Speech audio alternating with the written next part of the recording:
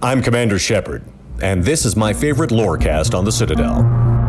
Welcome to the Mass Effect Lorecast, the podcast where we explore the vast universe of lore behind the Mass Effect games. We'll talk about all the details you may have missed, ask the hard questions, and more.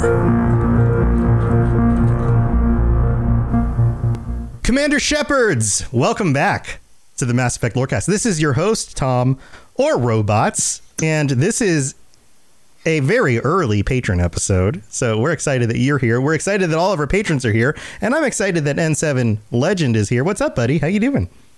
Hey, I'm doing well, feeling very jolly. My girlfriend and I just put up the decorations on our tree, and my first time getting a real tree by myself. I figured since I'm living in the Christmas tree capital of the country, probably a good time to do that. So. There's a reason why it's called the country. That was a terrible joke. That was so bad. I'm so sorry. I'm so sorry, everybody. But anyway, welcome back to the Mass Effect Lorecast. This is the show where we talk about everything Mass Effect. And just a quick reminder, actually, big news, big update. I've changed stuff around with our streaming setup. Our live streams are now on Twitch and YouTube and Twitter and Facebook. This is going out everywhere. I am no longer a Twitch affiliate. I know everyone's like, what? Why would you do that? It's because screw Twitch, because they don't let you restream everywhere. I want to restream everywhere. I moved my primary stuff over to YouTube. So if you want to help support the streams, all of that stuff, watch on YouTube. And in order to incentivize that, I'm giving out points on YouTube because I'm giving away my Robots Radio hat, the official hat that I've been wearing for 3 years, and other merchant things. There's a whole reason why I'm doing this. I'm trying to grow my YouTube streams, my YouTube channel, all of that stuff. So as a big end of the year thing, I will be giving away lots of points that you can use to buy tickets to get giveaways and stuff like that. So if you are currently watching on Twitch, go over to the Robots Radio YouTube channel. There's a link in the chat that you can click on to go watch it over there. That is going to be the primary place to tune into all of these podcasts, all of my game streams and those kinds of things. It is so much more fun over on YouTube. I promise there's lots of cool things going on over there. And I'll be giving away even more things than just my hat. So go collect your points over there. There are no points on Twitch, only points on YouTube, and lots of other fun stuff. So just wanted to get that out of the way at the beginning. I love you guys watching, but come over from Twitch to YouTube. It's better over here. No ads, friends. No ads on YouTube. You don't have to sit through the ad. Come on over. All right, so we're going to kick off this episode. What are we talking about today, N7? So our patrons had a pretty heated vote, and it was pretty close. But ultimately, they decided to talk about retrospectively, how do we view Mass Effect? What brought us to Mass Effect in the first place? What did we learn along the way? And how do we view the series now? That's what we're talking about. Very, very cool. Very, very cool. Well, we need to introduce all of our patrons because we've got a full house again this week. Let's just go through the list. Turbo Toboggan, you're back. What's up, buddy? How you doing? Fine. Very cool. Very cool. And Lena's here. Lena, welcome. Hey, y'all. Hey. And Genesis is back. I am here. Genesis and Vervada. Hello, everybody. The two girls and the one ship, the dirty girls, the two girls, one ship. They're here. Dirty girls. Dirty girls. I don't know. Have you played that clip yet? Yes. Let me say, okay, good. And the second one. Yeah. Yes, I said this during the Cyberpunk Lorecast, or was it The Witcher? I forget when I say things. Twice. Yeah. I say these things during my shows, and I forget which show they happen in. But yeah, you guys are back, and then we've got Larry. Larry, welcome to the show. Hello, nice to meet everybody. Welcome, and then Michael, welcome to the show as well. Evening, and Anna or Anna? What should we call you? It's Anna. I was Let's Not on the last stream. Yeah. Well, it's easier for me to just read whatever name is on the thing. Yeah, I forgot to change it when I came into Zoom. Okay. That's fine. Okay, Hannah, welcome back. And Psych is here. Hey. And Pipe Man's back. Pipe Man, welcome. Good evening. Well, everybody's back, or all of these people are back, and it's so nice to have a full house again. So where are we going to start off? Who would like to kick this off? Is there anybody who's just itching to share a story about things, how they got into it and how their impressions have changed? I know some of you guys have some very interesting stories, and let's do it this way. Who was the most recent person to discover the series? I know I learned about the series when it first came out. So let's go back. Who discovered it only in like the last year? Wow. 3 of you? Genesis, Larry, Mike? Who discovered it Legendary Edition when that came out? Larry. Okay, so Larry's the newest. That's awesome. Wow. So tell us a little story, Larry. What piqued your interest? What got you into the series? Well, my intro story isn't going to be all that interesting. I'm a teacher, and it came out towards the end of the school year, and I was looking for something to play over the summer because that's something that would be more than a 12 to 16 hour game. No, and I knew I liked BioWare games because I like Dragon Age. So I played all of them. So, and then I saw it, and so I bought it, and then I loved it. Not really sure how I never played it in the past because I feel like I should have, but I didn't. So it was just not on your radar? Were you playing games back in when did somewhere way back in like 2005, 2006, I played a shooter type game and I didn't like it. And I decided I hated all shooter games. So I refused to give them a chance forever. Wow. And then I realized that was really, now in retrospect, that was really stupid, but I think that's the reason I just never played it. Oh, interesting. So, okay. So from that perspective, how do you feel about the shooting? I mean, already, by the time I got into Mass Effect, I'd already played other shooter games and realized, okay, I like them. So, but yeah, I like it. I like the mechanics of the game a lot. I like the mechanics of Andromeda a lot, even though some parts of the game drove me a little crazy, but the shooting mechanics are great. But yeah, I like them. I like the mechanics. It's great. Even Mass Effect 1? I got used to it. At first it was weird, but I got used to it. I think it might have driven me crazy if I'd have played it when it first came out, but Legendary was pretty cleaned up. I was okay with it. Yeah, it is improved. Yeah, they streamlined Mass Effect 1 a lot. So I was hoping that someone that we got to talk to, Legendary Edition was their first experience. Because that transition from Mass Effect 1 to 2 is still a little bit rough. But it's much more streamlined. Being able to use any weapon with any class, I think, is a big deal. So which class did your first playthrough of the series, which class did you go with? I went Soldier. I always want to have maximum hit points. I want to be the guy that just runs in and goes crazy. So I went Soldier, and I go assault rifles. That's me. Soldier, assault rifle. That's it. Wow. So from shooter cynic to soldier fanatic. Exactly. Yep. It's quite the turnaround. It was. But again, I have no idea why I was stubborn for 10 years on shooter games, but no clue. That's interesting. So what kept you playing though? Because Mass Effect, it's a pretty long game. So I liked the gameplay. That was good. And I liked the characters because immediately that's always going to get me to keep playing a game. If I grow attached to the characters and I want to stay in the world, I'm going to keep playing. And that happened quick with Mass Effect. And as soon as I finished it, I started it again because I wanted to stay in it. I think I didn't play until Legendary, and I'm on my 6th playthrough. So I've gotten quite a bit of play. And I know this is a room that likes the destroy ending, but I'm a synthesis ending guy just because Edie's speech at the end of synthesis is that's one of the great things in any game. First time I played through it in that speech, it made me teary eyed. I told my girlfriend, I was like, you've got to finish this game because this is the greatest trilogy of all time. That ending, you got to get to it. There's definitely something to love, I think, about every one of the endings. And although there are many, many destroy stands out there, I think we would all be doing ourselves a disservice if we did not each play each of the endings at least once.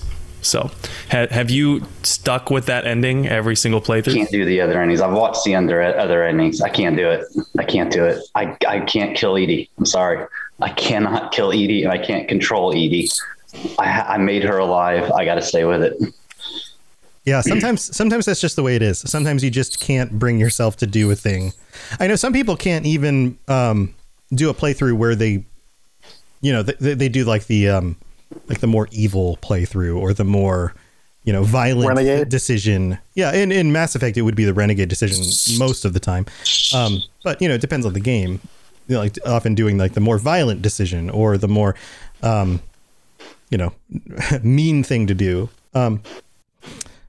I mean, when I went through and played the Knights of the Old Republic games as Dark Side, like I felt horrible the whole game because I had to kill people. I was just like, I'm going to do it, but I hate myself for this. I can't do it in Mass Effect. I think stats show something like 20% of people actually play through. It's something like 20 or 15% of people actually will play through like the more evil version of something, whereas like the vast majority will do like the good version of whatever a game is. And generally we'll stick to that. So let's switch over to Mike. Mike, you picked this up relatively recently too. When did you start playing? Yeah, I think I actually, now that I'm thinking of it, started playing basically right after Last and 7 Day when the teaser trailer for the next game came out. I think that was on N7 Day last year. It was around that time. But I feel like I just started seeing it pop up on the internet because, you know, a teaser trailer was dropped and people started talking about it. And I was like, oh yeah, Mass Effect, I've heard of that. I have some idea of what that is. And I was, believe it or not, in November and December of 2019, looking for stuff to do at home. And I just, before I actually got the game, I just started looking on YouTube for just like information about the series. And I started finding a bunch of lore videos specifically like about the races and kind of things like biotics and stuff like that. I've always been a lore junkie in pretty much everything I get into. I've heard lore described as story is the actual events that happen, whereas lore is all of the things that make the world seem real.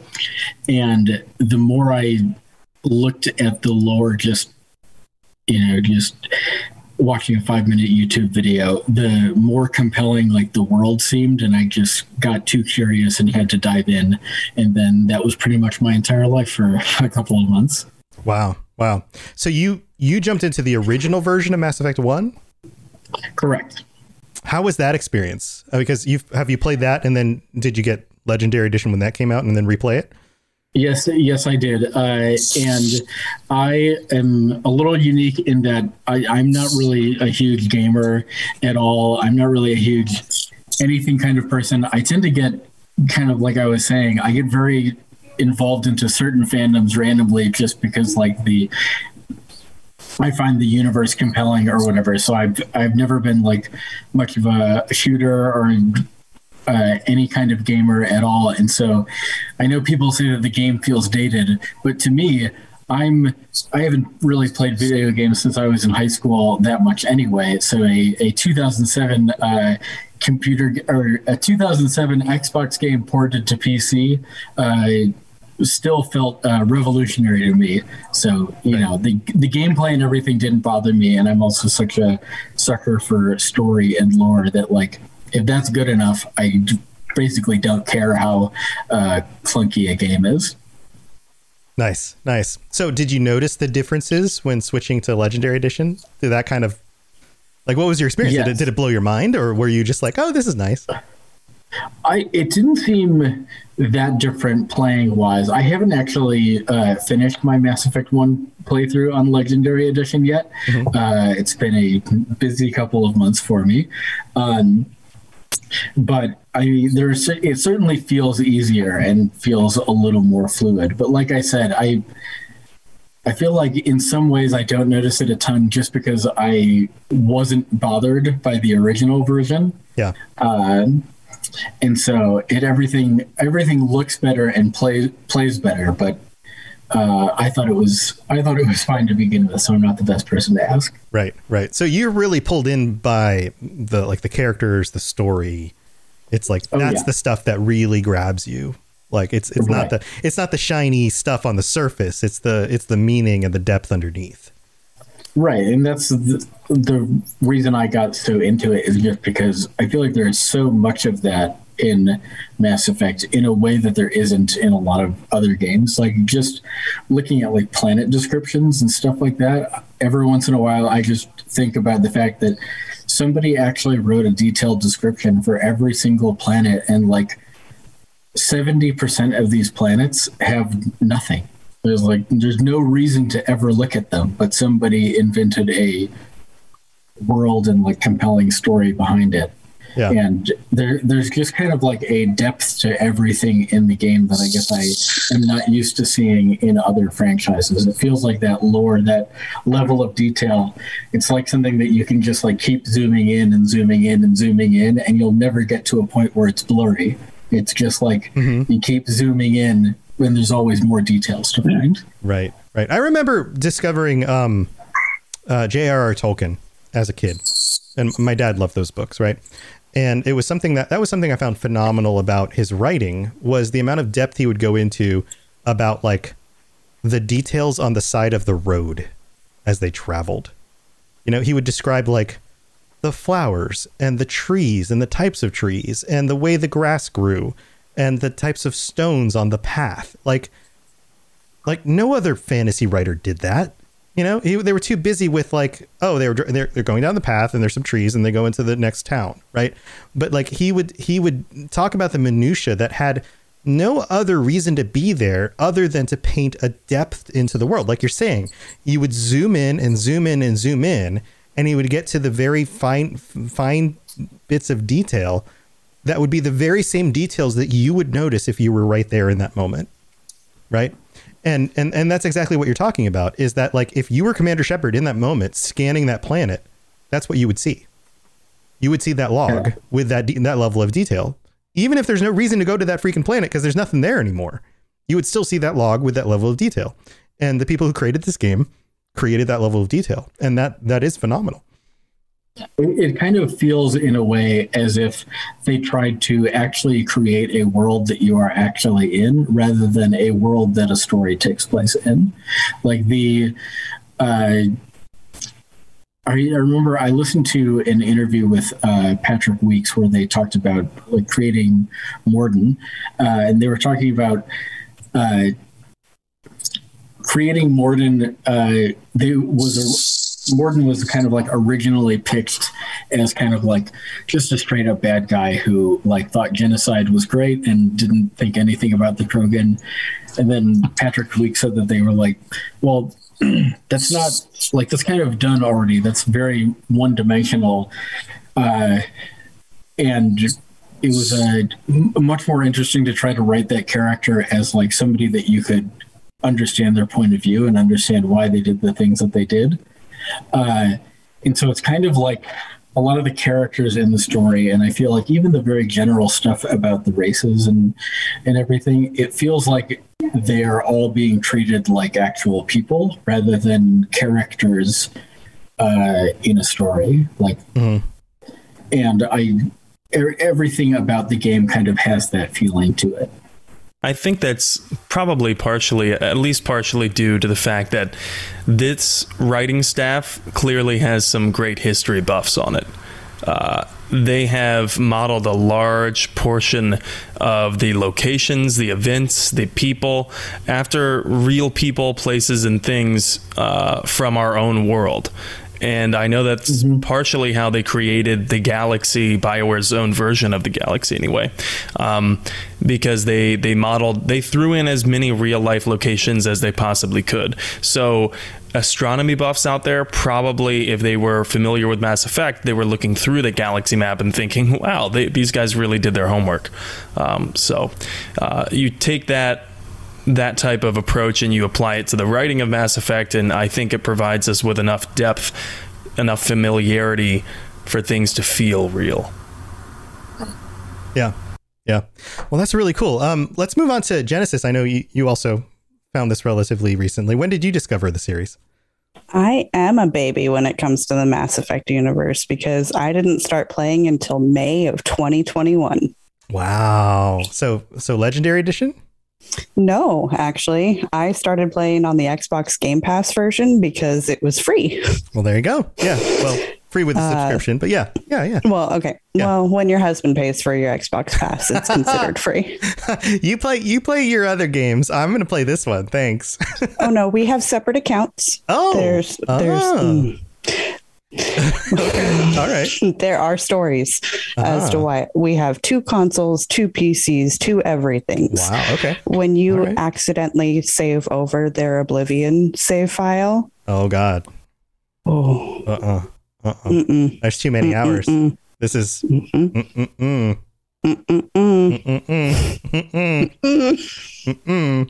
hero of Kvatch no longer existed.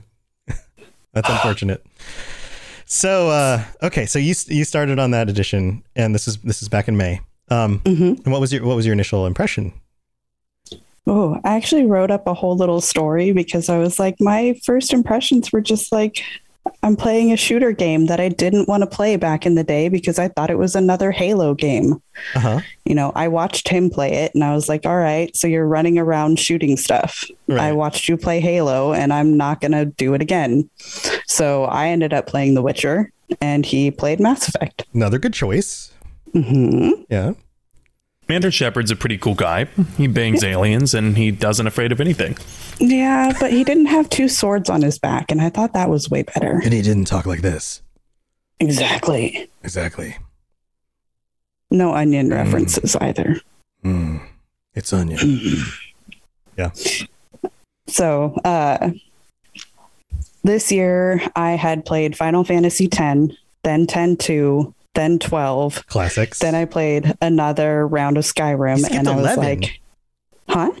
He skipped 11. 11 was like a MMO. Yeah, it was online stuff. Yeah, you're not going to do 11. I'm kidding. I'm just pulling your leg. But go ahead. And then I was like, okay, I need another open world RPG that I could stream on Twitch. And so I started researching and I found Dragon Age Origins and Mass Effect. But I went with Mass Effect because I had just come off of a Sword and Shield game and wanted to shoot somebody with a blaster rather than go back. Okay. Yeah. Little did I know what I was getting into.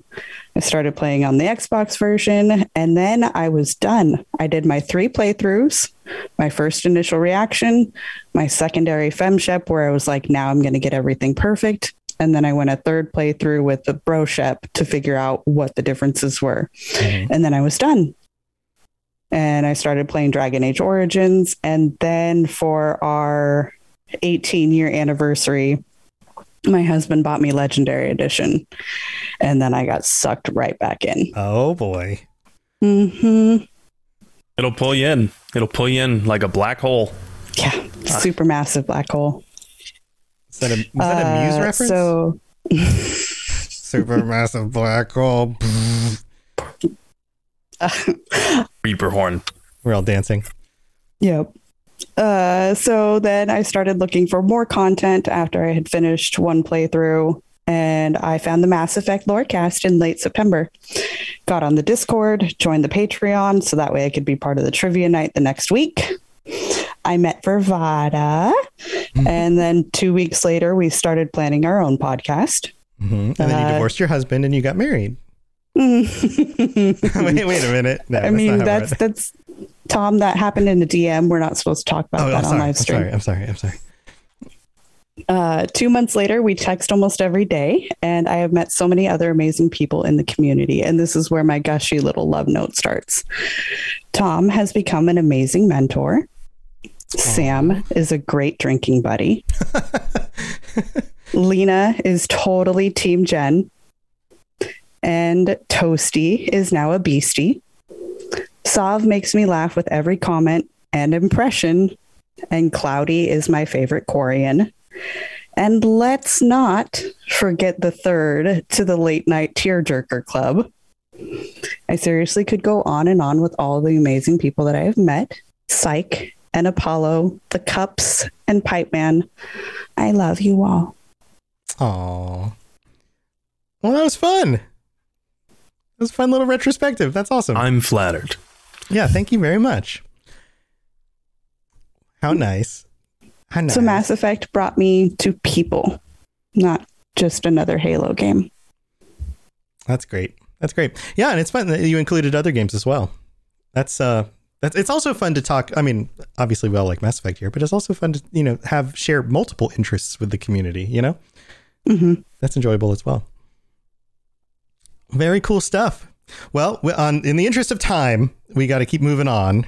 So, who is next? Youngest in your fandom of Mass Effect? Who's discovered in the next, I don't know, last 2 or 3 years? Anybody else, or most of you guys like old fans? 2 or 3 years? 4 years? Who maybe started with Andromeda? No, everyone's like, nope, not Andromeda. All right. 5 years? 2016? 2015? 2013? Did anyone start with Mass Effect 3? Yeah, Mass Effect 3. Mass Effect 2. 2 was a big one. Lena 2. Turbo Toboggan 2. All right, Lena, let's start with you. You discovered it in 2, but not 1. Yeah, I mean, I'm pretty sure I stole it off my brother's desk someday. It was just chilling there, and I don't know what I was doing in his room, but I think I stole it. And I was like, that's a pretty cool cover. Like a cool guy. Miranda was on there. Uh-huh. And I think I have it somewhere here, but I don't know where it is. And I think I've played through it and I thought it was just a cool game. And ever since then, I mean, it was 2012 or 2013. Oh my God, that's almost 10 years. Yeah, it's been a while. Ever since then, I've replayed it every year. And I have this with a lot of stuff that I'm into, that I watch stuff or I play stuff. And every time I play it or I see it, there's a new layer in there. And I love that so much about the trilogy that there are so many symbols, metaphors, the story, the characters. And that's what, it's a huge part of my life because I get a new thing every time I play it. Mm-hmm.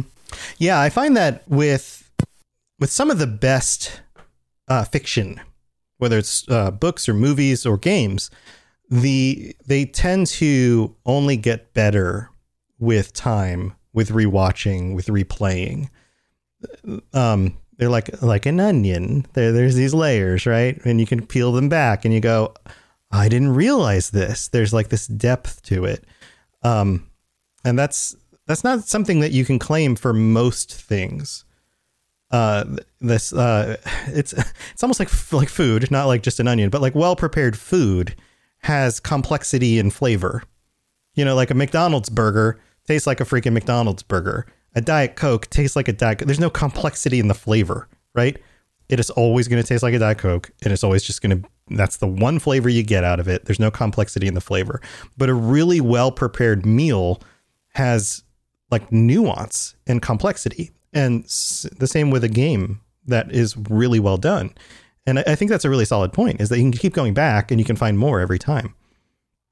Yeah, I just finished my playthrough of Legendary Edition. My first playthrough of Legendary Edition. I don't know what number playthrough it is total of the series. But I just finished it, and I discovered time after time, I found new stuff that I had never seen before. And a few of those things were due to the fact that my most recent playthrough, I was completely celibate in Mass Effect 3. I mean, there was a kiss scene with Jack at the beginning, but there was no ultimate romance, so to speak. So my Shepard woke up alone on the way to the final mission, and it was the most depressing thing in the world. But nevertheless, I can't think of another game that I'm still playing 14 years, after the fact, after the first one, 9 years after the third one, right? And I'm still, not only am I still playing it, not only am I on my 6th, 7th, 8th, I don't know what number playthrough, but I'm also finding new things. I mean, I thought Inception was a deep movie, and I've seen it 5 times now, and I noticed something new about it every time. But that movie is 2.5, 3 hours long. Each one of these games takes 40 to 60 hours for one playthrough if you're doing it complete. So, I'm still finding new stuff hundreds, thousands of hours later.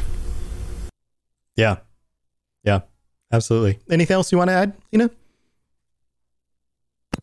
I mean, maybe like last words, it just gives me so much comfort because like I know what's going to happen, but there are new layers and I don't know, it always feels like coming home, which is why I play it maybe like once a year. Mm-hmm. Mm-hmm. Yeah, I think a lot of people have that game or that novel or that movie. And then sometimes they watch it during a certain time of year, that kind of thing. Yep. Yeah. Turbo Toboggan. You started with 2 also. I think it's 2. Whichever one was the multiple discs. What platform were you on? I think it was PlayStation 2, I want to say. I think I played on Xbox. No, I played on PC, so I don't remember if it was disc or because it wasn't digital. Me playing it, but I picked it up. Because I got into it on Mass Effect 2 because my brother was playing it, and I was down at his because my dad and my mom separated. But I was at my stepbrother's house, and he was on his PlayStation. He was playing it, and I just saw him making all these it was like because I didn't really like RPGs, right, and stuff. And I just saw him making his own character and making these choices. And I love sci-fi. So when I saw that, I'm like, this is so amazing. He let me play a little bit. And that just got me started. So I went back and played 1, played through 2. And it's what made me actually like start playing video games and stuff. Because I went and got 1 and just started playing. Oh, that's cool. So you were like, okay, sci-fi. You can create a character. You can decide. You can make all these decisions.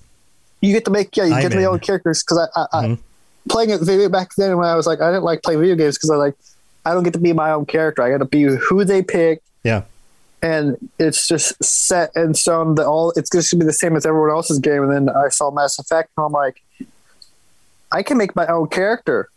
This could be technically me if I was in that world and I was actually a badass. Right. So make your own choices and things. Yeah. So I know the character creation was like a really big lure for probably all of us. But let's be honest here, Turbo Toboggan. Were you aware that you could bang aliens in this game before you started?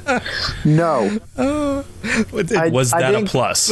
Yeah, did you like it? It is a plus once I figured that out because I was at that age. I'm like, oh my God, I can have a girlfriend. But when I first played, I just thought, I can be my own badass in space. I'm like, I can be Han Solo in space. I was a little kid. I was like, yes. And then I found out when I bought I'm like, wait, I can be a girl. I can be a hot girl, or I can bang these sexy guys with psychic powers. Like, yeah, awesome. Yes, bring on the Raptor chicken boyfriend. Well, no, it was Caden because I didn't get to choose the boyfriend in 2, but when I got to as soon as I got to 2, I'm like, yes, Garrus. Yeah, romance options were severely limited in 1, and then I think after hearing a raucous uproar from the fans, BioWare was like, "Screw it, we'll expand them." And that's how we got Thane, the sexy amphibian. That's who I ended up with first. Yeah. That's awesome, dude. So, how old were you? I want to say maybe 7. Wow. I was young. Like I was maybe 8. Like I was young. Yeah. Wow. Okay. So, man.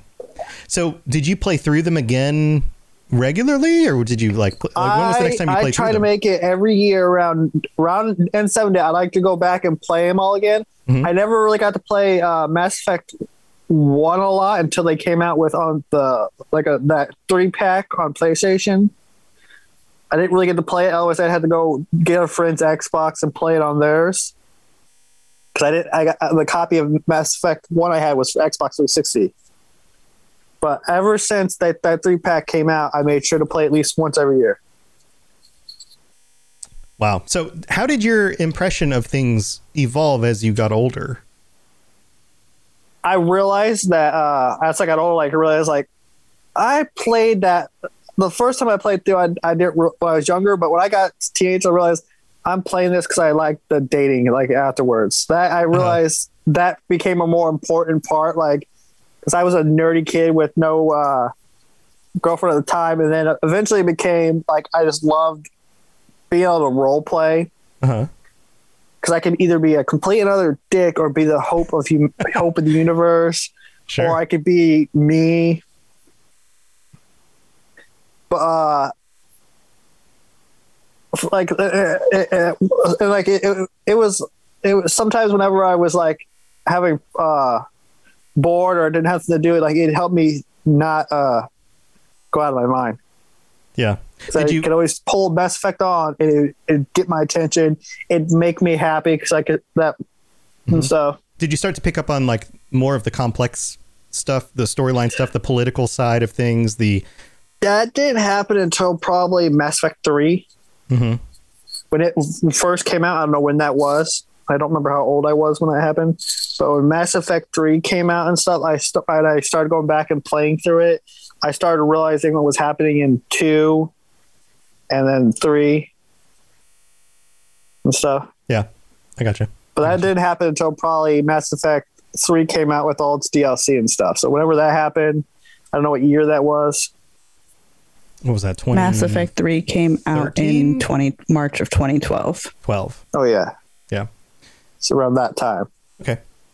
Man, that's cool. That's cool. All right. Anything else you want to add about that? I actually like Mass Effect Andromeda. I loved it. Oh, interesting. Interesting. What made that so enjoyable for you? I like the new start. Like it was a whole new character, so it's like I don't know anything. That's you know some of the background because it's still set in the Mass Effect universe, but it took Mass Effect 3 and just technically threw it out the window. It's like Mass Effect 3 hadn't even happened yet, so it's like doesn't matter what choice you made in 3. This is technically a whole new universe with whole new characters. It's like it was kind of a soft reset to me. So I was in the mood for that because I played Mass Effect every single year, and by the time Mass Effect Andromeda came out, it was sad to say kind of getting repetitive. I know I hadn't seen everything yet, but I had the certain way I like to play it. Oh, sure. And I'd seen everything in that. Yeah. And so that makes sense. I mean, you play something over and over again. It's time for something new. Yeah. Yeah, but I don't know what Mass Effect Legendary Edition did that made it seem new again. I know it's technically practically the same story wise, but it just hit it. So it's like I can play it again. And I've actually played it probably at least 2 times for each character. I'm about to do probably my 6th playthrough, and then I'm about to hit Mass Effect 3 and stuff because I had 3 characters on Mass Effect 1. So that's 2 play. That's and then Mass Effect. Well, maybe not. I have 6 playthroughs right now for Mass Effect 1, and I'm on my 6th one for Mass Effect 2, and then I'm heading to 3. Wow. That's and I'm awesome. still not bored with it, even though I've done it that many times. So I'm just playing it with 2 different characters, and I'm playing it different ways. Like a good shepherd, then I'm playing female shepherd, then I'm playing a dick shepherd. Nice. A dick male shepherd, just going like he's good. I just want to see all the bad things because I usually don't pick those. Yeah. I usually pick like mostly good, some bad in there, but I've never done a full Renegade playthrough, so I'm doing that. Yeah, Mark Mears. There are some brutal moments. Yeah, and his voice is perfect for it too, because he sounds like such a dick when he's delivering those really those lines. Oh yeah, being so mean. Yeah, he does it really well. Well, that's awesome, dude. All right, well, we need to take a quick break. Thank our patrons, you guys, and the rest of our patrons, and we'll be back with the rest of you to talk about your retrospective. So stay tuned. Message coming in. Patching it through. I am sovereign, and this station is mine. I like the sound of that. All right, so everybody knows how VPN services and ExpressVPN can protect your privacy and security online, right? But did you know that there are some secret hidden benefits to using ExpressVPN, like unlocking movies and shows that are only available in other countries? So if you're like me, you probably enjoy watching shows on Netflix, for example. Well, with ExpressVPN, you can unlock the UK version of The Office, or Parasite from South Korean Netflix. Over 100 different countries. All you have to do is change your location and refresh Netflix or whatever, Hulu, BBC iPlayer, YouTube, you name it. In fact, when I set it up for myself, I was surprised at how easy it was. It just installs and then loads up and works. And it works on more than just PCs, phones, media consoles, smart TVs, and so much more. So if you want to access hundreds of new shows, use my link right now, expressvpn.com/Mass Effect, and you can get an extra 3 months of ExpressVPN for free. That's expressvpn.com/Mass Effect. expressvpn.com/Mass Effect to learn more. All right, here we are in the middle of the show to thank our patrons, all of you guys, and all of our other patrons, all 46 of you now. Holy moly, 46 patrons. You guys are amazing. And we're going to welcome 2 of our new patrons, Eric K. and Jason B. Welcome to the Patreon. Thank you for your support. You guys are awesome. And also, we need to call out our Commander Shepherds, Pipeman and Sovereign. Thank you. There's Pipeman right there. And Sovereign, who I guess couldn't make it with this week, but thank you, Sovereign. And if we've done anything to help you get through your work days, your workouts, your drives to work, or you're fixing your pipes because they burst because of the cold weather, because that's a real problem, or in Florida because somebody drove over your sprinklers because it doesn't snow here and you still have to water your lawn.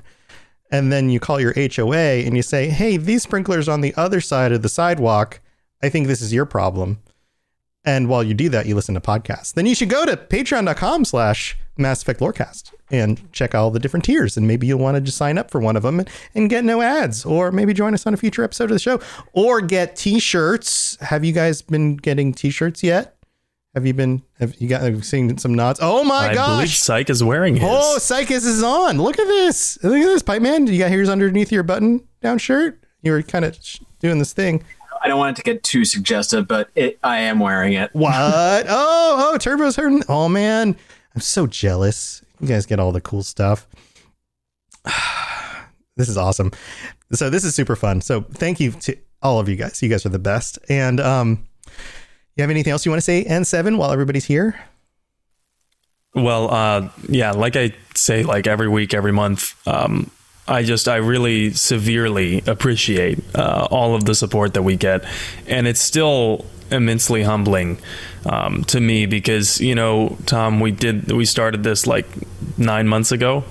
And, you know, no pun intended, because of the support that this amazing community has shown us, we have seen a meteoric rise in popularity. Like not many podcasts become as prominent, I guess, but it's because of the support, because of the word of mouth, because of the, you know, like the ratings and the, you know, just being there when it counts. I think that this community has shown us, and how fitting, right? Because the entire point of the Mass Effect trilogy is teamwork, you know, stand strong, stand together.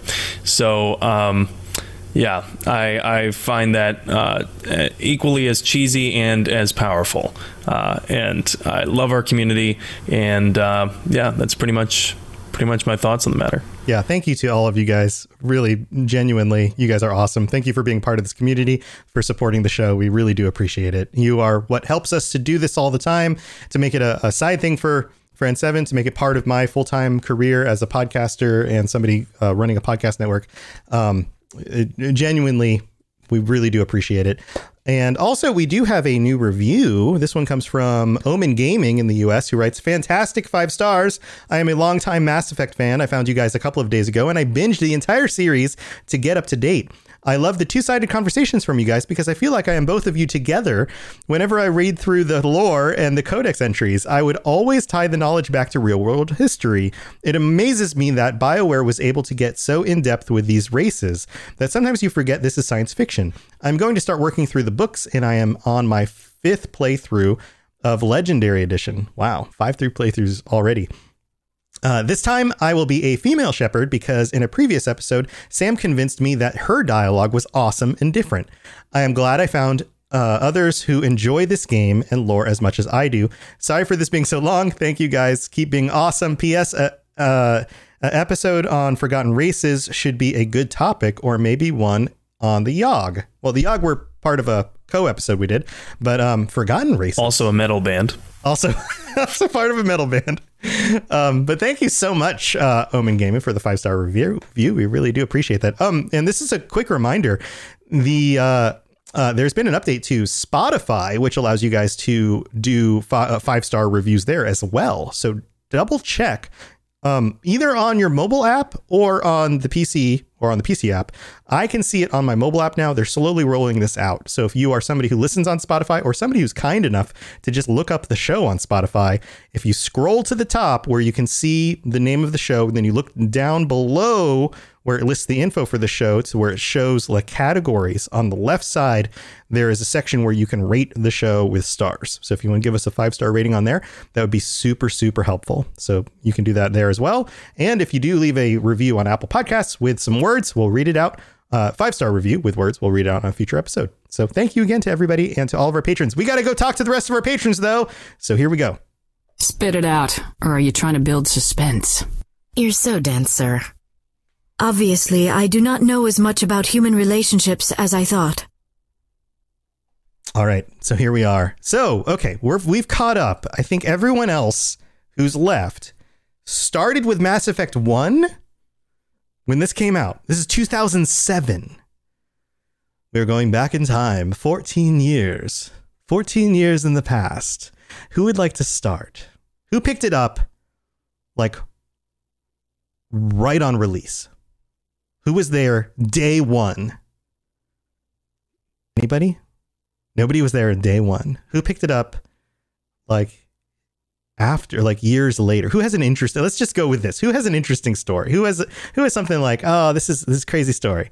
Anna, what's your interesting story about picking up Mass Effect 1? Okay, so technically I did pick it up in 2014, but I don't know if you saw me raise my hand. Oh, I didn't catch it. There's too many people on the screen. Okay, so 2014. Okay, let's go with that. Okay, 2014. I had my brother owned our PlayStation 3 for like the entirety of as long as I can remember. And it wasn't until he got the PlayStation 4 for Christmas, then I got the PlayStation 3 handed down to me, and I didn't play anything. Like, I think the most I had played was like Little Big Planet, maybe. Little sack people running around. Yeah. And so it was like, I don't know. I was just like scrolling through, and I found not Mass Effect. I found Infamous, PlayStation game. You know, like the lightning powers. Yeah. And it was the first time I'd ever seen like a morality system in a video game. And so I played through it. I played through 1 and 2, fell in love with it. It was great. I played it a couple of times. But then like after my original couple playthroughs, I didn't have anything else. I just had a PlayStation with 2 games on it. So I was like, I was big into Watch Mojo at the time, that YouTube channel, just does top 10 lists. And I was looking through like story games or stuff with morality systems and games or whatever. Right. And Mass Effect was always number 1 every single time. Even on like the best video games ever, it was Mass Effect, Mass Effect, Mass Effect. I was like, yeah, I like space. Oh, pick this up. All right, space is cool. Got it. So I sold every single game that my brother owned for the PlayStation 3 because I didn't have a job. I was either a freshman or a sophomore in high school. I didn't have a job. I had no access to money. So all I could do was just sell our games at GameStop and get like 45 cents. Right. Here you go, GameStop. Here's like, I can imagine you bringing like a stack of games in. They're like, all right, we'll give you like $20. I was going through like our old PlayStation 1 games. It was like anything I could get. But I had like just enough to pick up the trilogy pack. Yeah. Because 1 did not exist on the PlayStation 3 without it. And so I played through it. didn't pay attention to it at all. I can't like remember anything specific from my original playthrough other than like I romanced Caden, Thane, and then Caden again. And I realized at the end of it, I was like, I didn't pay attention to this at all. Let me run it back. Let me try it again. You just basically played it as like a dating sim?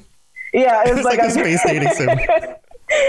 So I beat 3, immediately went back, started at 1 again, and it was on my second playthrough that I realized like, oh, this is something that I've not seen before.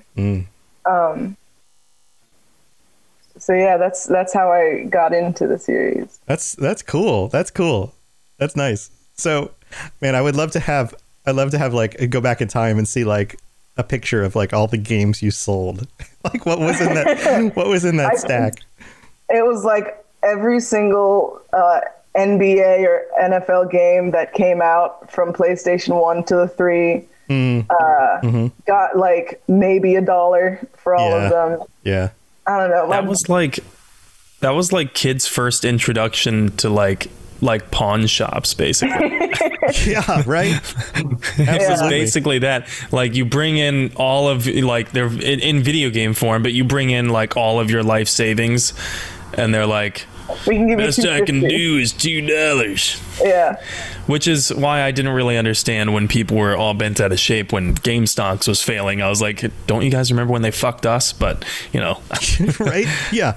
Yeah.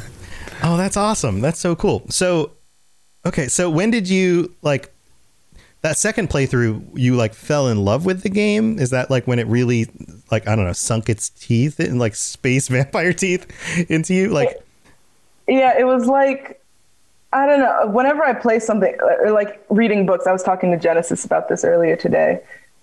But like whenever I ingest new media, the first is just like figure out what's going on in the world, try to pay attention, not really latch on to anything. But then when I go back to it, it's like I know what's going on, and so I know what to look out for.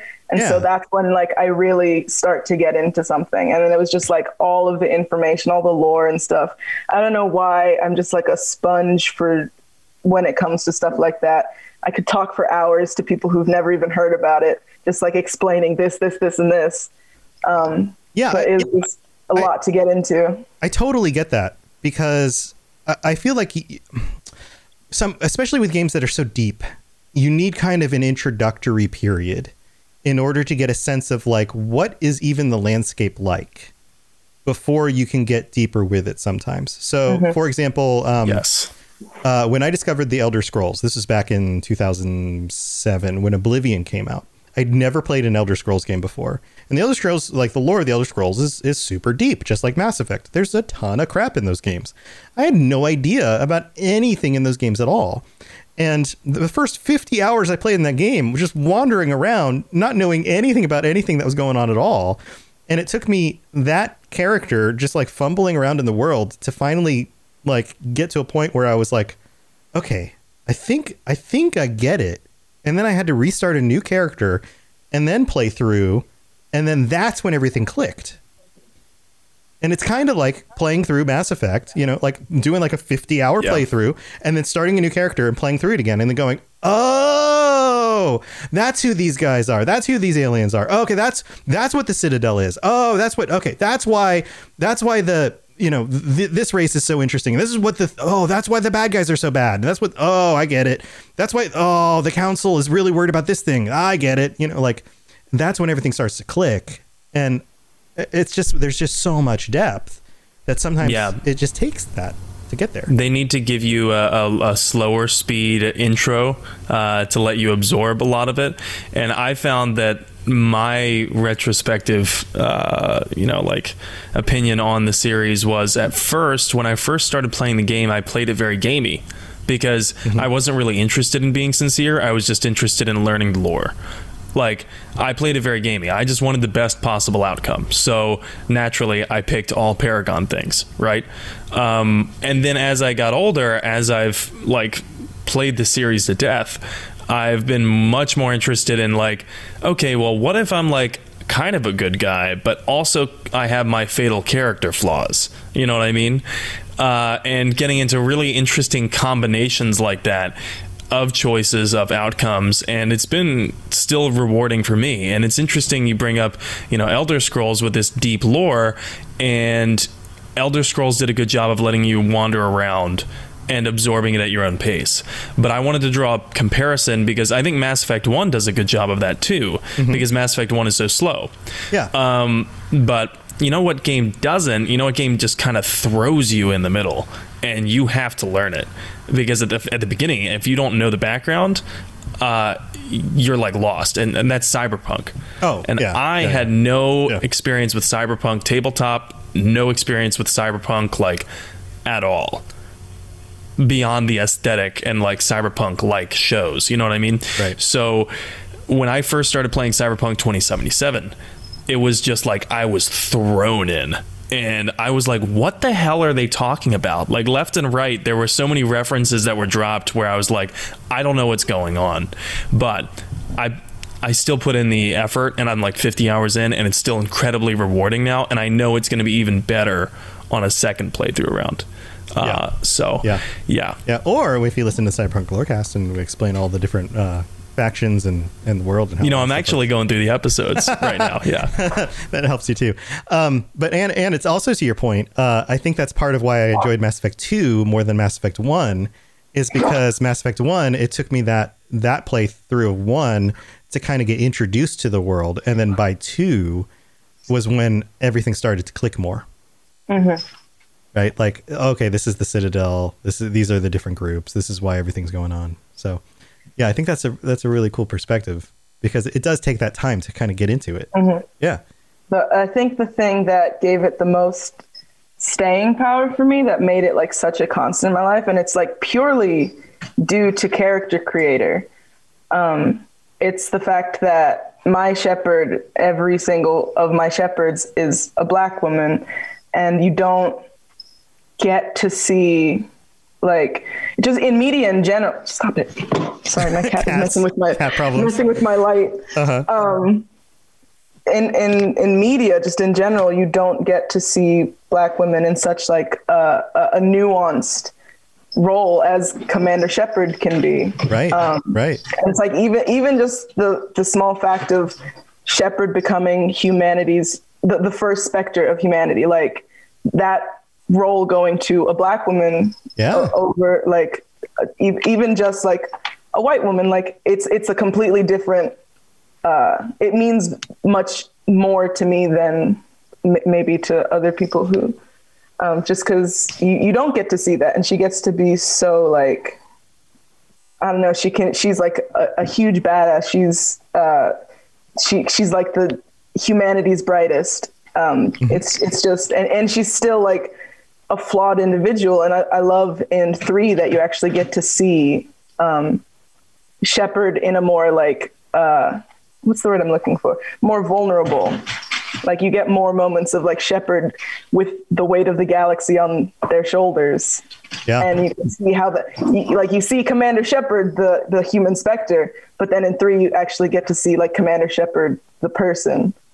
And it's just something that I have to keep going back to see like every year, because there's nothing else like it out there.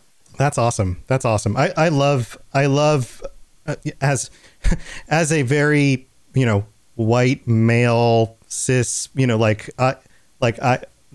I don't get to see the world through the eyes of somebody who is a minority.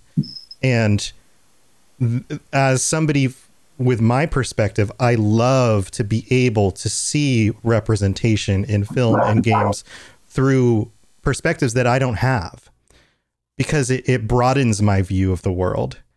And I love to hear stories like that. I love that we are getting more of that in film and games and things like that. We get more lead characters from minorities and women and like it kind of gives me chills, because like you're right, we don't have enough of that. And I love that representation like that is more common. I love that children can be inspired to be things that they never thought they could be, because we're getting more representation like that in our stories and in our leaders and things like that. I that's hugely important. And being able to put yourself in that kind of role and not amazing. not just the fact that it's video games, and like, let's be honest, for the past 30 years, the vast majority of that history, video games have been almost completely dominated by males, right? Yeah. Male characters, male driven, everything like that. And yet, not only is Mass Effect a video game, but it's also part of the sci-fi genre, which is historically very male focused and male driven. So it was nice that BioWare was one of the companies really pushing the envelope for progress there in egalitarian representation, and having female or feminine rather protagonists. Yeah, so I love that. That's awesome. That is really, really cool. Thank you for bringing that perspective onto the show. That's awesome. All right. If anyone out there hasn't played as FemShep, please start a playthrough as FemShep because it's life changing. Jennifer Hale is number one in my eyes. I had to say it once a time I'm talking with you guys, but please play FemShep. She's great. I second that. Yeah. Jennifer Hale does an amazing job. Yes, she's wonderful. All right, who hasn't gone yet and would like to go? All right, Vervada, what's your story? My story begins in 2007. I was, how old was I? 14 or 15. And I picked up Mass Effect because I've always been a gamer my whole life. My dad is the reason that I love playing video games. And I remember playing, one of the first games I ever played was Warcraft 2 on PC, like an ancient PC. And I remember one of the reasons I was drawn to Mass Effect is for the exact same reason that Anna was talking about, was because I found out you could play as a woman. And I was like, yes. Previous to that game, I think the only one I had played where I could choose to be a woman was Harvest Moon. I could be a woman farmer. Yeah. That's the only one I can think of. And so when I first picked it up, Mass Effect 1, I was much more, and I still am much more into high fantasy. So Mass Effect at that time didn't drag me in. Then I played Dragon Age Origins when it came out in 2009, and I graduated high school that same year, and I started working at Target, and I met one of my best friends still to this day over our mutual love of Dragon Age. And she was like, have you played Mass Effect? And I was like, yeah, I didn't really finish it though. And not long after that, Mass Effect 2 came out, and she's like, you have to play it again. This second game just came out. And that's when I really got into it. And I got into it so much because exactly what Mike was talking about way earlier in the episode, I am all about story. I will overlook game mechanic flaws. I will overlook graphics issues if the story's there. And BioWare knows how to write a story for sure. So I immediately fell in love. I played as what I would think the best version of myself would be. And I, especially back then at that time, was such a doormat, very timid, very shy. And my Commander Shepard was not that at all. And I would have loved to be her, so I joined the Navy because of Commander Shepard, partly. I mean, my cousin was in the Navy and there were other reasons, but part of it was because I was like, I want to be just like her. I want to be tough. I want to be capable. I want to be compassionate, and I want to be strong. And I love that BioWare made it so that FemShep is the same as BroShep. They're both just as evil, or just as Paragon, or just as bitchy, or just as whatever. They're the same. It's amazing that they did that, especially back then. That was unheard of. And, fast forward to this today. I mean, I played Mass Effect 3 when it came out in 2012. I played Andromeda. It didn't feel quite the same to me as the original trilogy. I did enjoy it, but it didn't have the same lure that the original trilogy did. And when Legendary Edition came out this year, I had a surgery and I was pretty much bedridden. So I played it, the entire trilogy, in like a week and a half, just straight, because I couldn't do anything else. I just was laying around all day, and it felt like coming home. I was like, it's like I reached through time back to my childhood when I played it the first time. And it was just as fun and just as awesome. And there was plenty of stuff I saw in it that I didn't get out of it the first time I played, because I was so young when I first played it. Now I'm 30 and I have a daughter.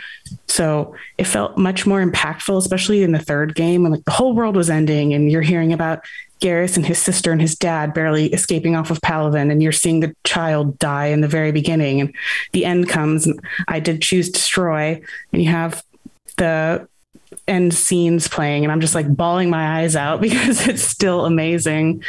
So I mean, any story that can get to me like that, first of all, if I played that game on mute, I might not cry, but the music really, really gets me every time. So it's just awesome. It's the best. That's awesome. That's my story. That's a great story. That's great. Yeah, it's always nice to feel like you're coming home, you know? Yeah. It's like a cozy blanket at this point, you know? It's familiar. Mm-hmm.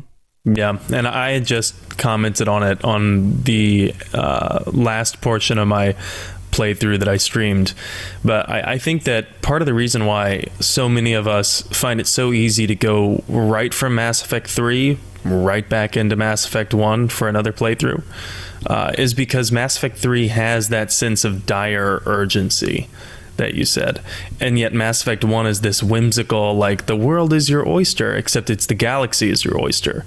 And, you know, there's this entire possibility of exploration and limitless, you know, possibilities, yada, yada, yada. There's a certain exuberance to Mass Effect 1. And you, like, you know, by the time you get to Mass Effect 3, it's like Shepard has aged too. Even though the amount of years between those in the series wasn't that much at all. And Shepard spent most of it dead. But yet they do such a good job in the story arc that is the way that the story arc should feel.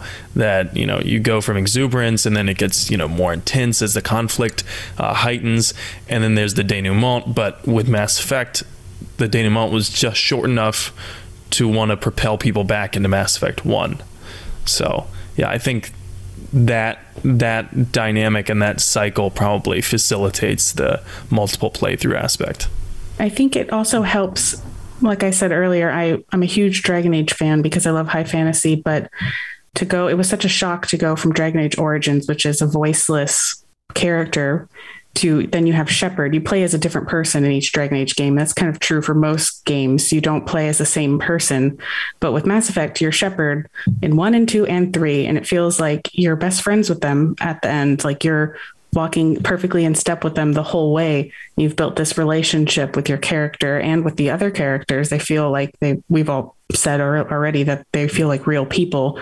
So it's kind of like, for me, Harry Potter is the same way, because I was that perfect age where it came out and I was growing up with them, and you had 7 books to get to know them. It's like the same thing with Mass Effect, except it's more because you're a part of the story. You're directly affecting the story. So it's really, really impactful. Yeah. Yeah. That's cool. That's a really cool perspective. Well, thanks for sharing. That's awesome. That's awesome stuff. All right. Who's left to go? We've got Pipe Man. Pipe Man's left. Anybody else? Did everyone else go? Pipe Man and Psych. Pipe Man, do you want to go first? Sure. So I guess my story is a little on the depressing side, but it gets better. I promise. So, very brief background. I haven't always been a gamer. I had like my best friend who was the gamer of the two of us, and I would always sit and just watch until his mom yelled and said, "You have to share the controller." I always enjoyed watching. I sort of learned how to be a gamer vicariously through him. We've been friends now for 32 years. Wow. And we still game once a week if we can. So in 2008, I discharged from the Marine Corps. Shout out Bravada. Thank you for chauffeuring us. And this was, just after Mass Effect had come out. I'd watched my friend play it. So that's kind of a cool game. And I just did a playthrough, enjoyed it. Wasn't quite the completionist that I am now, but fast forward a year, I received the news that my battle buddy Battle Turtle Buddy? Not quite. But the guy, like my best friend that I served alongside, had died. And I was a wreck. And I found myself just literally searching for some sort of catharsis or some sort of community. And I just, on a whim, I restarted the Mass Effect series. And I think I've mentioned this to N7. It is the game that pulled me back through the Omega 4 relay, and I still play it. I try to play it once a year. The biggest attachment for me, I think, is the crew. It's such a diverse group of people, if you will, who all have these really interesting backgrounds. They all have their own problems. They all have their own quirks. You get to help them through their own troubles, difficulties. Even if they're just loyalty missions, it really is kind of neat to be there for somebody. I was not there for my buddy. We were on two different sides of the world, but it's really been a really comforting sort of community to come back to and know that you can be there for them. And it's kind of interesting the way that your squad mates can die if you don't take care of them. So I've sort of found that in every playthrough, I will go so far out of my way to try to keep everybody alive and happy. And I think that is probably the biggest reason that I come back to the series every year and a half. Wow. Wow. Yeah, so it's a very personal thing for you. Yeah, it is. And I've actually, I think Genesis, you said you had done some writing of some sort, like your kind of like reaction to it. I'm actually in the process of writing an article on using video games to help combat vets with PTSD. Oh, that's cool. It's really, really interesting sort of rabbit hole where, it's not just first person shooters. It's all sorts of games. It's because it's structure, it's community, it's purpose. So if I ever get off my butt and finish that, I'll post it. I don't know what I'm doing with it, but it's just been sort of a neat way to kind of get my ideas out. That's awesome. Well, good luck with that. That sounds like an awesome project. I mean, there's a lot of things like that can help people. And I'm sure there's a lot of people out there who would really appreciate the help. So yeah, that's really cool. And I myself, I had spoken with Pipeman about that. I think it's a wonderful idea. And I think that there's certainly a sizable portion of the Mass Effect community is either currently a service member or service member related or service member adjacent or former service member. There's a large portion of the Mass Effect community that has that tie to the military, which is interesting. So I think that article would be greeted with open arms. Yeah. Thanks. And I did promise that the story would get better. I've used sort of my interaction with Mass Effect, my experience, to sort of connect with other people. So all of you people, absolutely 100%. It's it's midnight here, and I'm like, I'm not going to bed yet because my people are here. But as a joke, my girlfriend, said, "Hey, like, when are we getting married?" And I said, "Well, oh boy, you have to play through Mass Effect first, because if you're gonna know me, like." 2 minutes later, she's like, "All right, I'm building my character." So she's just started her second playthrough. Mass Effect speed run. Wow. And we're getting married next June. So that's amazing. Congratulations. Thank you. There's going to be some, I think we're going to try to work in some Mass Effect stuff. So that's awesome. I'm open to ideas. So Mass Effect makes the whole world better. That's great. Congratulations. That's so awesome. And we're all going to be invited. Is that what you're saying? We all get to go to the wedding. That's so nice of you to invite us all. I don't see why not. Maybe I'm just kidding. You don't have to invite us all. But you have to come on the East Coast though. So hey, I'm on the East Coast. Dude, that's awesome. Congratulations. What a fun way to talk about Mass Effect and affecting lives. That's so cool. That's awesome. That's so cool. Well, maybe she can join us sometime and tell her story about her experiences with the game. I'll let her know.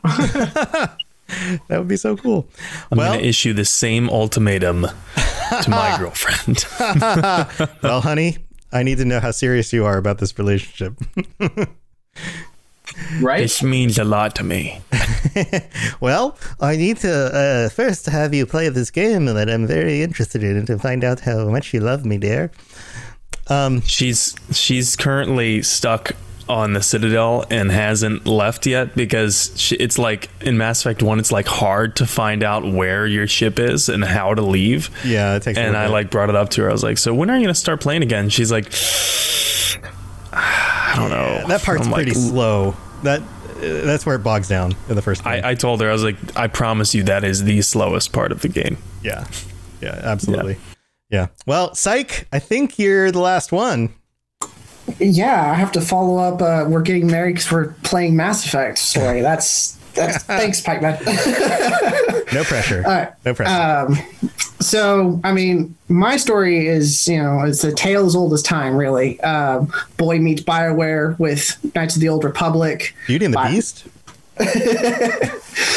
Boy loves BioWare and continues to buy BioWare games all the way up through to when Mass Effect comes out in 2007. And so I had already been, introduced to the morality system. That was pretty much like, there's a third game from them that had that. So I was like, okay, I know what to do here. Just pick all my top options. Blue all the way. Blue all the way. Exactly. Yeah. Light side, stuff. Anyway. And then from that, I mean, it was a nice game. I enjoyed it. It had a nice bunch of lore stuff. But I devoured games like, people read novels. So done with it. And then the second one comes out a couple years later. That's when I started like, okay, my choices now have an effect on stuff. So now let me see what happens. Because up until then, you just have one. And like, okay, yeah, I can see a different ending. But at the time, in 2008, you don't know that the stuff that you're choosing to do has an effect later. You're just getting to an end of the game. So that's when it really kicks into like, okay, I now have trajectory. Then, so you do that a couple times. Anyway, we go through 3, and then my first fiance leaves me. Oh, no. Yeah. So I spend like a week doing 3 things: drinking Dr. Pepper, sleeping on my couch, and playing Mass Effect. I'm glad it was Dr. Pepper, because that could have gotten. Oh yeah. That could have gotten a lot I'm also darker. glad it was your couch. Yeah. That could have been way worse. Oh yeah. Drinking bourbon, sleeping on the curb. Sleeping. Yeah. Yeah, that could have gotten a lot darker, dude. Oh yeah, yes, yeah. okay. I mean, as stories go, this is just humor. But and so I played playthrough after playthrough after playthrough, just like almost nonstop through a whole week. And that kind of helped me. I don't know. It helped me through a very dark time, basically, for what it was. Yeah, sometimes the escapism of a game like this, where you get to just focus on problems that aren't your own. Exactly. You know? Yep. No, I totally get that. Like, I have, like, since Mass Effect came out, I have had a few breakups, and it is my breakup game. Like, wow. I will dive headfirst into Mass Effect. I'm like, please distract me from the pain that is life. Mm-hmm. And it's a lot healthier than diving into the bottle of bourbon. Like, yes, it really is. It's cheaper. It's less damage on my liver. Yeah, absolutely. Also, not mutually exclusive. Yes.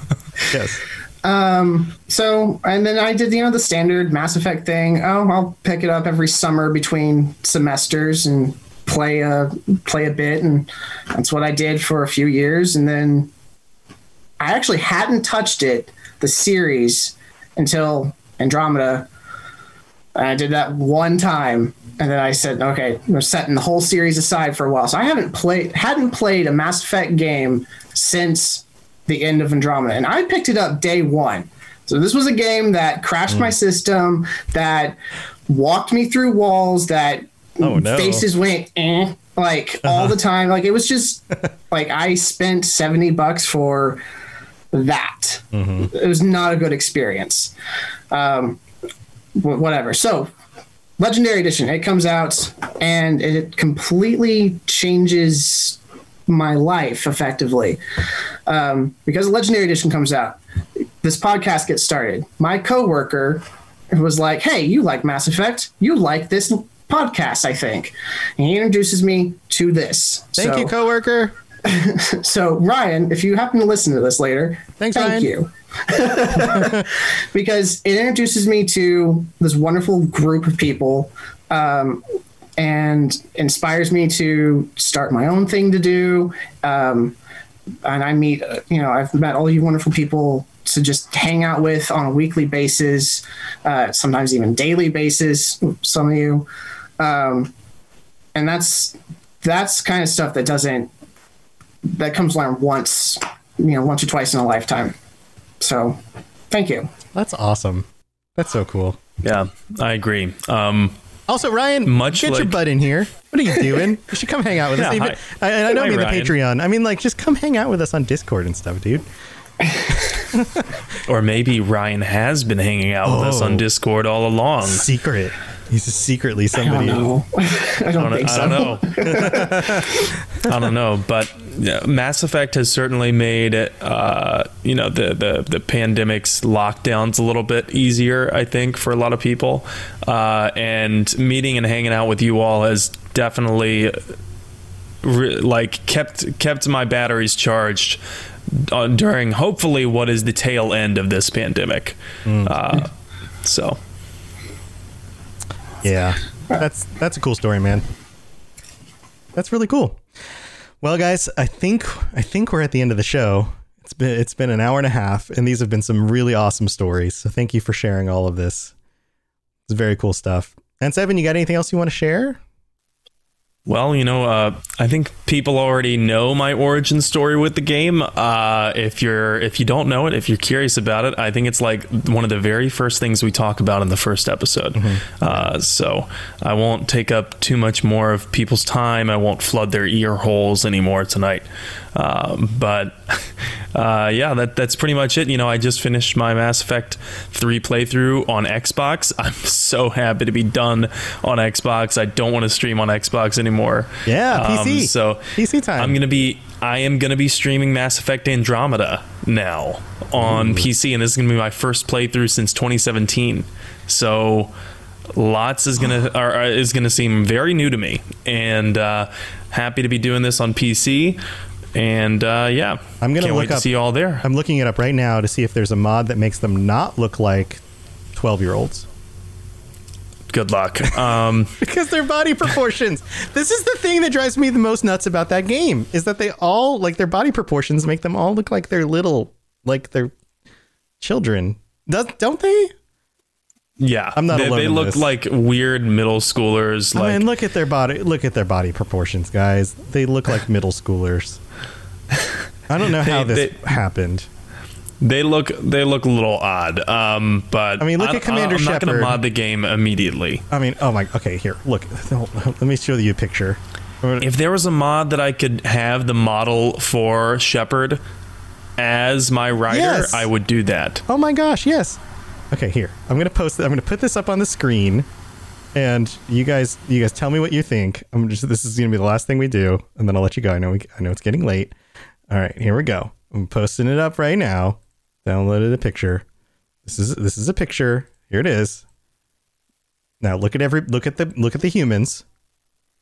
Tell me their proportions are not the same as middle schoolers.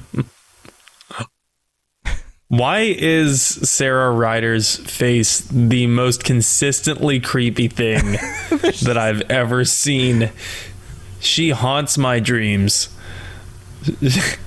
What is it with her eyes? They always look like she's just crushed 4 Xanax and just railed some lines like, this person's not okay. They need help. I'm gonna keep zooming in. This is, yep. Hold on, Sam. What's wrong with Xanax and cocaine? I don't know, man. But look, I mean, they look like they're all like 5 feet tall. I don't know. They're just not proportioned. I don't. You know what it is? They also look like they are the stars of like a young adult novel, or like a Disney show. Like the stars of a typical young adult novel, like sci-fi Twilight. They're all between the ages of 19 and 26. So, yeah. They should look like they're adults. Babies. I don't know, but but Shepard is 29 in Mass Effect 1. Here, I'm trying to find a comparative image of like the Mass Effect 3 crew. Okay, here's a good one. Let me see if I can get this up on the screen. Like the Mass Effect 3 crew, like everybody like is proportionately taller. Like I can't find a good picture. We'll have to look this up later. A lot of it could be due to the fact that this was the first divergence from the engine that they used. It's a different engine. It's also a very different design team. Like the staff changed a lot. It was like a completely different studio almost. Yeah, it's very different. Okay, so here's really what happened. Like, we'll actually digging into it. Like, honest to goodness, this is really what the difference is that the character designs in the original Mass Effect trilogy are actually superhuman. They're designed with their heads slightly smaller than actual human averages, which makes them look more heroic. Yeah, it makes them look bigger and taller with smaller heads and larger bodies, which makes them look like superheroes. The characters in Andromeda are designed like real people, which makes them look mundane, but to our trained eyes, most video game characters are designed like superhumans. So when you see characters in a video game designed like real people, they don't look like real people because we expect to be seeing superhumans. So they look to us like little kids in a video game rather than real people because we expect real people to look like super people. So that's the problem, is that they actually design them like real people. So really, I shouldn't be complaining. I should be lauding them for actually designing real people in a game and making them look like real people. But oh well. They also had to do it right. Yeah. Well, yeah. Also, I think that the other thing I would complain about is that the textures of their faces look too smooth. So they look younger than they actually do. So for like somebody who's actually 26 years old should look a little bit older in their skin textures, but they're smoother than they are. So they kind of do, from the texture standpoint, look like they're 12 years old. Not look at everyone either like this or like this. Yeah, right. It's always one of the two. In Andromeda, it's always, very surprised look or I am fucked up look. Yeah, the eyes are weird. Yeah. That is, I'm just going to do the rest of the show like this for you, Sam. Yeah. So, it's 50 cent beer night at Applebee's, and Sarah Ryder has just gone to town. So I'm gonna send us all off on the show. So thanks everybody for joining the Mass Effect Lorecast. Yeah, sure. The Andromeda people are totally fine and not on drugs. Yeah. They don't really blink right either. There's something weird about. I wouldn't be surprised if their blinking was like asynchronous. Yeah, there's something weird about the eyes. Anyway, guys, thank you so much for joining us. I know there's a bunch of you guys. Does anybody have anything cool they want to shout out? Anything cool you guys are doing? I know we've got the girls, 2 Girls, 1 Ship. So Jen, Bravada, 2 Girls, 1 Ship. Check it out. It's a Robots Radio Rocket Club show. Go listen. They talk about Mass Effect relationships and other video game relationships. So we got that going on. Anyone else have anything cool they want to shout out? Anything else going on? Psych? Mass Effect Blue Shift tabletop RPG podcast. New episode out January 15th. Sweet. Yeah, go look that up. That's available, everywhere? Apple, Spotify? Stitcher and Spotify right now. Stitcher and Spotify. There you go. Larry, you had something? Because the 2 girls went on a Buffy tangent, I have a Buffy shirt on. Awesome! I love Buffy. That's great. Very cool. Oh, is that Spike? Jen has a Spike doll. Looks like a puppet or something. Oh no. Is this Angel? Angel. Then Angel went to. Awesome. Very cool. Anybody else have anything else they want to shout out? Well, hey there, friends. What was that? Hank Hill, Assistant Manager, Strickland Propane. I'd just like to encourage y'all to head on down sorry, excuse me a minute. Damn it, Bobby, pipe down, would you? I'm on the internet. Sorry about that. Anyways, head on down to the Presidium branch of Strickland Propane for the Boxing Day Grill Stravaganza sale and get your 54,000 BTU Vodner Charking Imperial. Limit of 74 per customer. Strickland Propane. Taste the meat, not the heat. Thanks, Hank Hill. Yep. All right. Anybody else? Pipe Man? I don't know how to follow that up, but just for you guys, I'm actually so very briefly, I just got back from a gig. I'm a musician and it's holiday season, so good Lord. I'm going to be uploading a whole bunch of just fun holiday music to the Discord for you guys to enjoy. So stay tuned. There's going to be some just fun stuff posted there. Awesome. And another reason that if you're listening and you haven't joined the Discord yet, you need to. There you go. All right. And then everybody can be reached on the Robots Radio Discord. You can reach everybody there. And anything else? Everybody else is good? Maybe I'll upload some very not fun music after Pipe Man does all the fun stuff, like fun holiday music. Here's a joke that only Pipe Man will get. I'll be recording Tanazanakis, all the Harry Parch music that I possibly can, if I can find some Parch instruments. Pipe Man, if you have any leads as to where I can get 6-in or really any Parch instruments, if you could, please let me know. If you could cover Vigil's theme on a harpsichord, that'd be amazing. Can't do it on harpsichord, but if you want tuned boobams, I'm your guy. How about a mouth harp? What's that one instrument where you have to wave your hands in order for it to play? Oh, the theremin. Theremin, yeah. Yeah, it makes like a woo kind of sound. Yeah. Oh, I could do it on Anklung. What is that? It doesn't matter. A didgeridoo? Didgeridoo? So we're, after the last show, Pipeman and I realized that he's out of the room right now. He can't hear. Wait, I'm going to give him a second and say, Pipeman, I want you to know I just said unclung to everybody on the internet. I wish I had one, but there's a harpsichord in that room. I will go record the video. Jesus. Oh, sweet. So Pipeman and I realized after the last show that we're both classical percussionists, which is like, we're in such a small world that the fact that both of us are here and also share that bond we can't really describe to any of you lay people how weird it is that the two of us are on this call right now. I will apologize in advance though, because wow. Yeah, I can play really guitar. Obscure jokes about classical percussion things. Yeah, this is like all gonna go way over our heads. Yeah, I can play. Yeah, just cut this all. Cut all of this. Nobody's gonna care. That's awesome. Well, cool stuff, guys. Thank you all for joining. Anna, did you have something?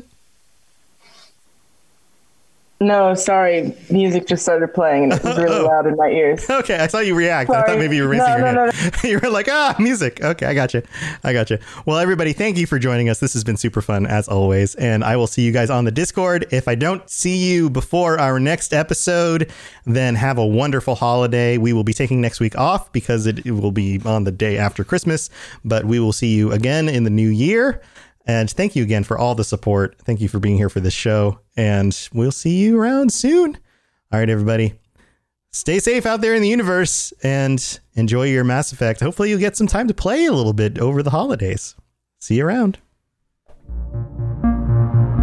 Thanks for tuning into the Mass Effect Lorecast. We'd love to hear your opinion and thoughts on the lore of Mass Effect. Reach out to us on Twitter at Mass Effect Cast or check out the Robots Radio Discord.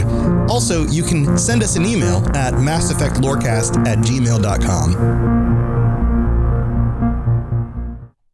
It's lunchtime at Tim Hortons, and we're serving up a special deal just for you. Our new $5.99 lunch deal includes your choice of any lunch sandwich and a side of crunchy kettle chips. Because what's lunch without a little crunch? And the sandwich choice is all yours, like a ham and Swiss, Chipotle chicken wrap, BLT, and more, made to order just the way you like it. Tim Hortons' new lunch deal. Simple, delicious, and just $5.99. Now that's a good deal. Only at your neighborhood Tim's. U.S. only. Price and participation vary. Terms apply.